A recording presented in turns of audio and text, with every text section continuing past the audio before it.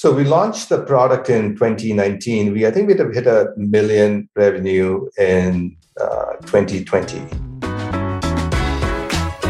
You are listening to Conversations with Nathan Latka, where I sit down and interview the top SaaS founders, like Eric Yuan from Zoom. If you'd like to subscribe, go to getlatka.com. We've published thousands of these interviews, and if you want to sort through them quickly by revenue or churn, CAC, valuation, or other metrics, the easiest way to do that is to go to getlatka.com and use our filtering tool. It's like a big Excel sheet for all of these podcast interviews. Check it out right now at getlatka.com. Hey folks, my guest today is Shaunak Roy. He's the founder and CEO of YellowDig, a community-driven active learning platform adopted by over 130 colleges and universities, K-12 schools, and corporate training clients. Their mission is to transform every classroom into an active and experiential learning community. Shaunak, you ready to take us to the top? Yep. Happy to be here. So who's paying for this? Is it the universities directly or is it the students?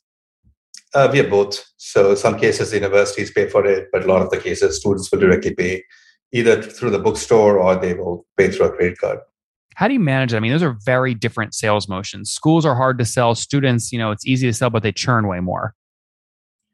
That's right. So we make it easy for our clients to adopt our technology. So if you imagine, most of our clients are higher education institutions, and they have long sales cycles. So we make it easy for any professor who wants to use our technology. They can either go to the institution and say if they want to buy a license. So we, in that case, would sell an enterprise license directly to the school. And we have many clients like that. But otherwise, if the professor themselves just want to try it, they can go to their bookstore, like a Barnes & Noble's, and look for YellowDig. We are a Barnes & Noble's partner, so we are pretty much in all over the country. So just the way you will buy a textbook, you'll buy YellowDig. Mm-hmm. And you can add it into the learning management system and use it in the classroom. Mm-hmm. So in that case, the bookstore would kind of directly charge the students through the systems that are already in place. So if you look at all your revenue from last year, what % was direct to consumer versus through the school? Direct to consumer is a new business model for us. We launched it in the beginning of 2020. So that's a segment which is growing for us right now. We expect that to grow rapidly in this year. But right now, I would say it's about 20% of our revenue. Okay, so 20% is the teacher walking into Barnes & Noble or the student walking into Barnes & Noble. The other 80% is direct to the university. That's right. Okay, interesting. So let's talk about that. What does the average university pay you per month or per year to use YellowDig? So our pricing is by the course. So the way the product is used is a faculty or a group of faculties would decide to use YellowDig as they're teaching any subject area. So the decision is at a course level. So essentially the pricing is also at a course level. So for one student to use YellowDig in one course is $12.95. And that's how for the student or for the university? It would be either the student or the university. It could, payment could come from anywhere, but that's the price. Yeah, but don't you give? I imagine if a university is signing up, it's probably for 5,000 students. You're not going to charge them the full rate, are you? We do give good discounts. So we have volume discounts in place. Depending on as they scale with us, we give them a variety of discounts to kind of incentivize them to kind of broaden the usage. Mm-hmm. So like if I'm going to, what is your biggest university? How many seats do they pay for? So, biggest university, I would say Arizona State is a big client of us. They were one of our first, users of the platform. And we have an enterprise license with Arizona. So that's a very unique model, first one for initial clients. So usage of course, grown over the years, in the University of Arizona. But for us, we have over 130 universities now. So depending on every school has, sometimes, one school has 3 different licensing models. Sometimes like Department of Arts and Sciences actually bought the student license. So the students are directly paying, but maybe for another business school, they have an enterprise license where they are paying for the entire school to us. I see. Got it. So let's just talk about the 80% of revenue that comes from these 830 universities.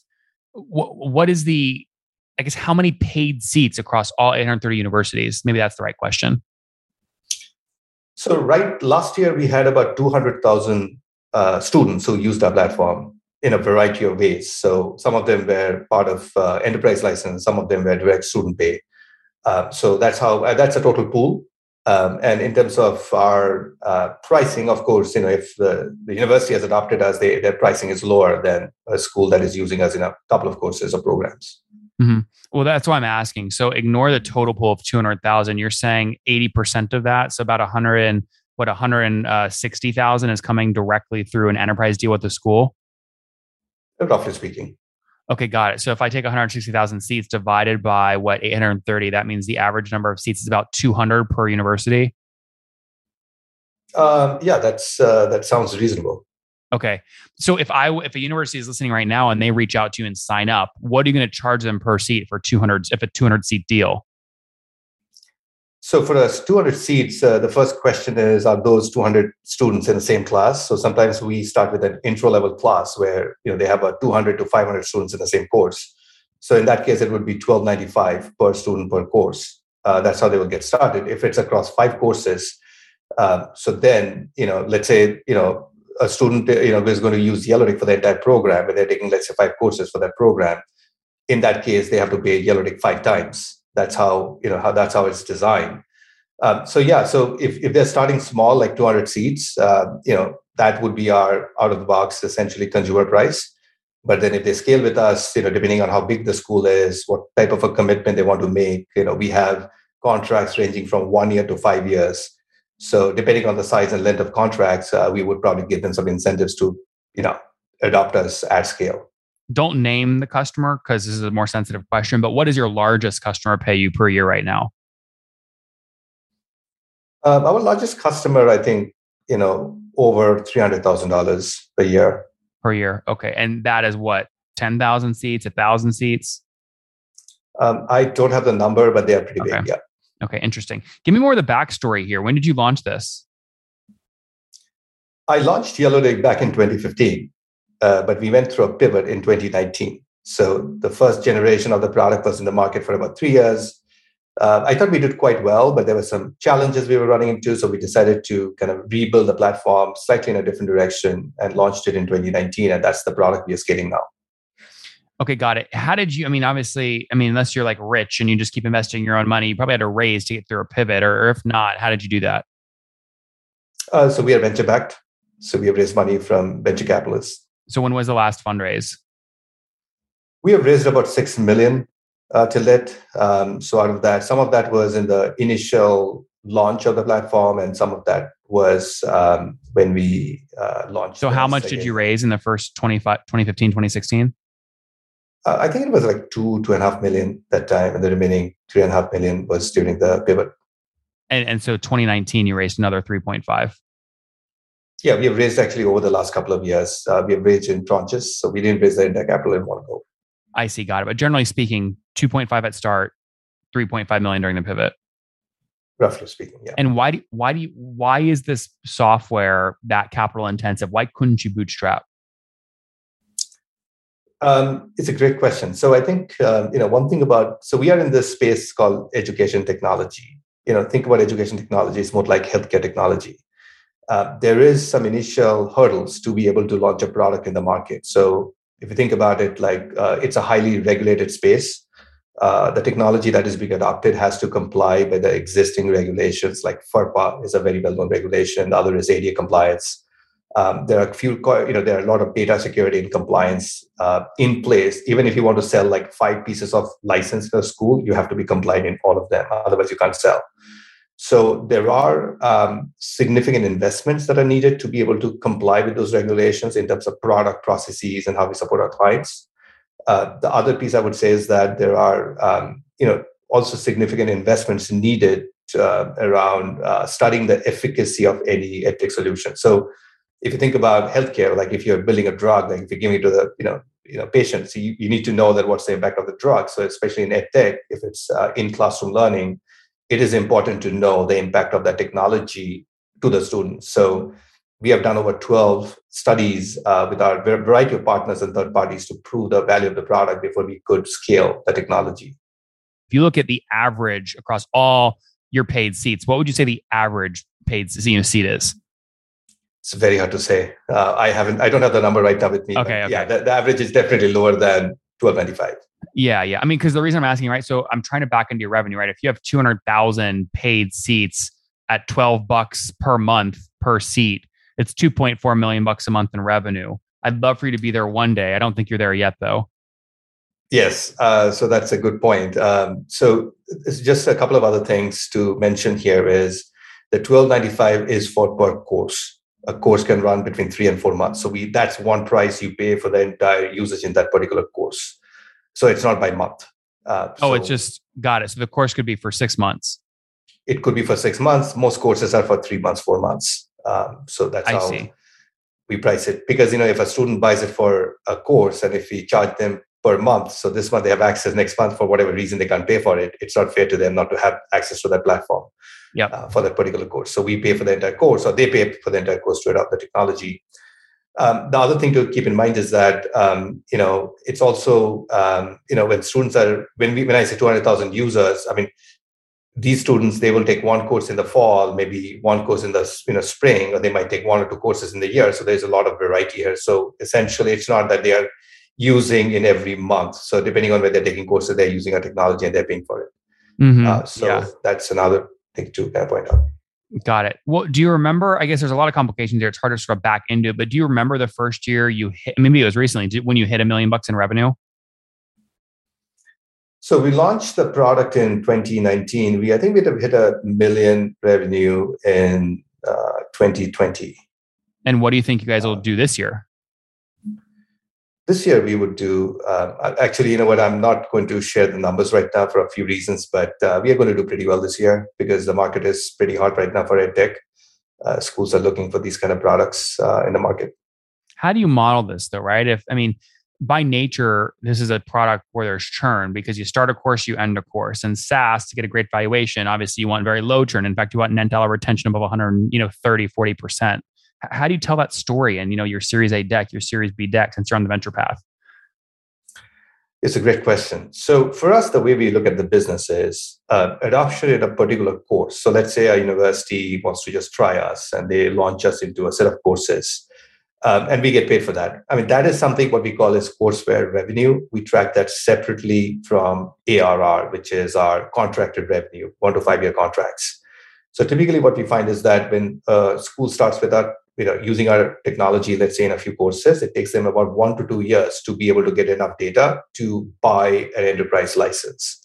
So our enterprise license is always the goal. We want to sign up 5-year deals with all our clients, but we take them through the journey in terms of land and expand to that enterprise level. So that's the business model for us. We launch into schools and we have seen that and proven that model is, it takes about some time for them to try the product and to buy. And, universities, as you know, are very conservative, right? They're not buying technology and adopting it overnight because they really want to make sure they're using the right tools for their students. So this land and expand model helps us to actually get in quickly without a long sales cycle, prove the product, show the data, show the efficacy, and then kind of sign a bigger deal with them. Mm-hmm, mm-hmm. And the last tranche of the because you mentioned it was rolling, of the 3.5 million you raised, when did you close the last tranche of that? 6 months back. So are you looking now at doing a formal Series B? Yeah, we are going to do a bigger round this year. I see. Got it. How much are you targeting to raise? Obviously, it'll change depending on the terms, but what are you targeting?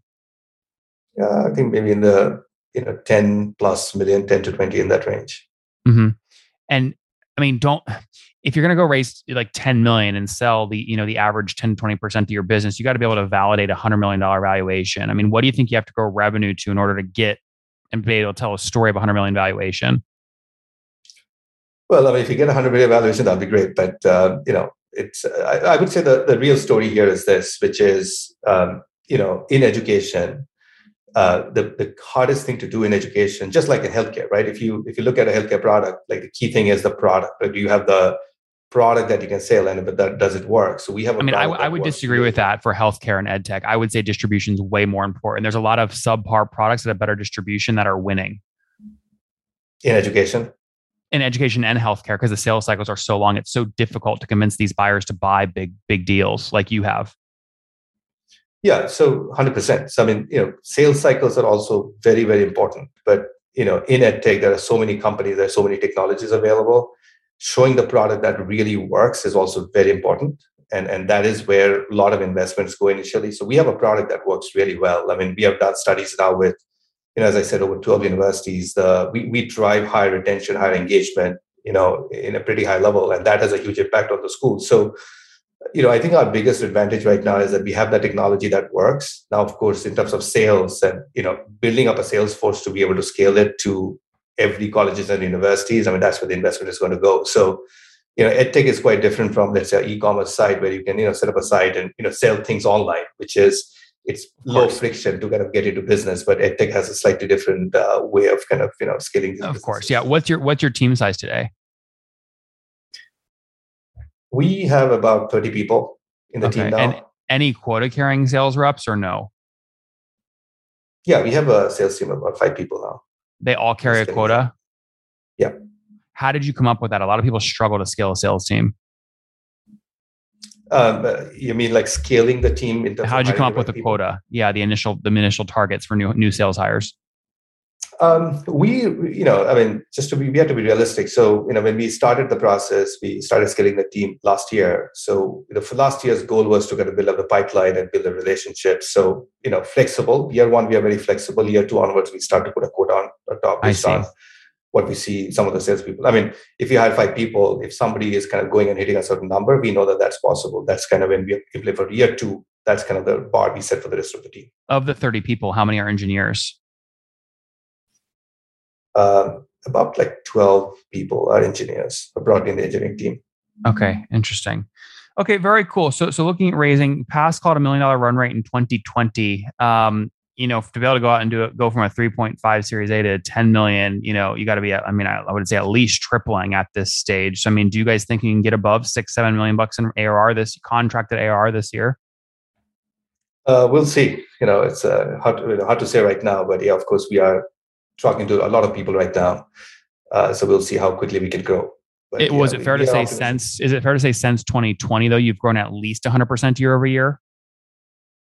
Since 2020, last year? So 24 months ago. No, 2020. That would be 2 years ago. That's right.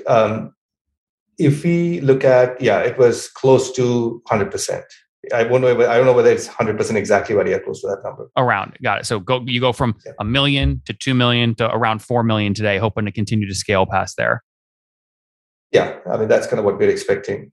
Interesting. Well, that's a heck of a story. I'm rooting for you guys, though. In the meantime, let's wrap up here with the famous 5. Number 1, favorite business book. Good to Great. Number 2, is there a CEO you're following or studying?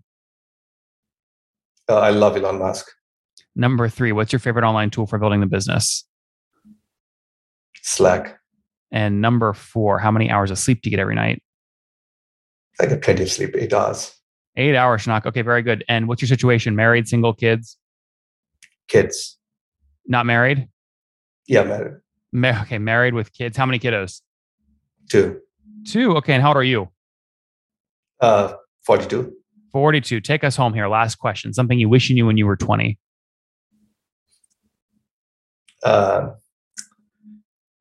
Take life easy, I would say. I was probably stressing myself too much at that age. Guys, there you have it. YellowDig, 830 universities use the platform to help students manage both courses, a number of seats. They had over 200,000 paid seats in 2021, broke $1 million run rate back in 2020, just after their pivot. They raised a 2.5 million seed when they launched in 2015, and the 3.5 million sort of Series A they closed out last year. Now looking at doing a Series B sometime this year. Call it, raise it between 10 and 20 million bucks. We'll see if they can get it done. EdTech is hot. They have a team of 30, of which 12 are engineers and a 5-person sales team. They're looking at scaling. Shaunak, thanks for taking us to the top. Thank you so much.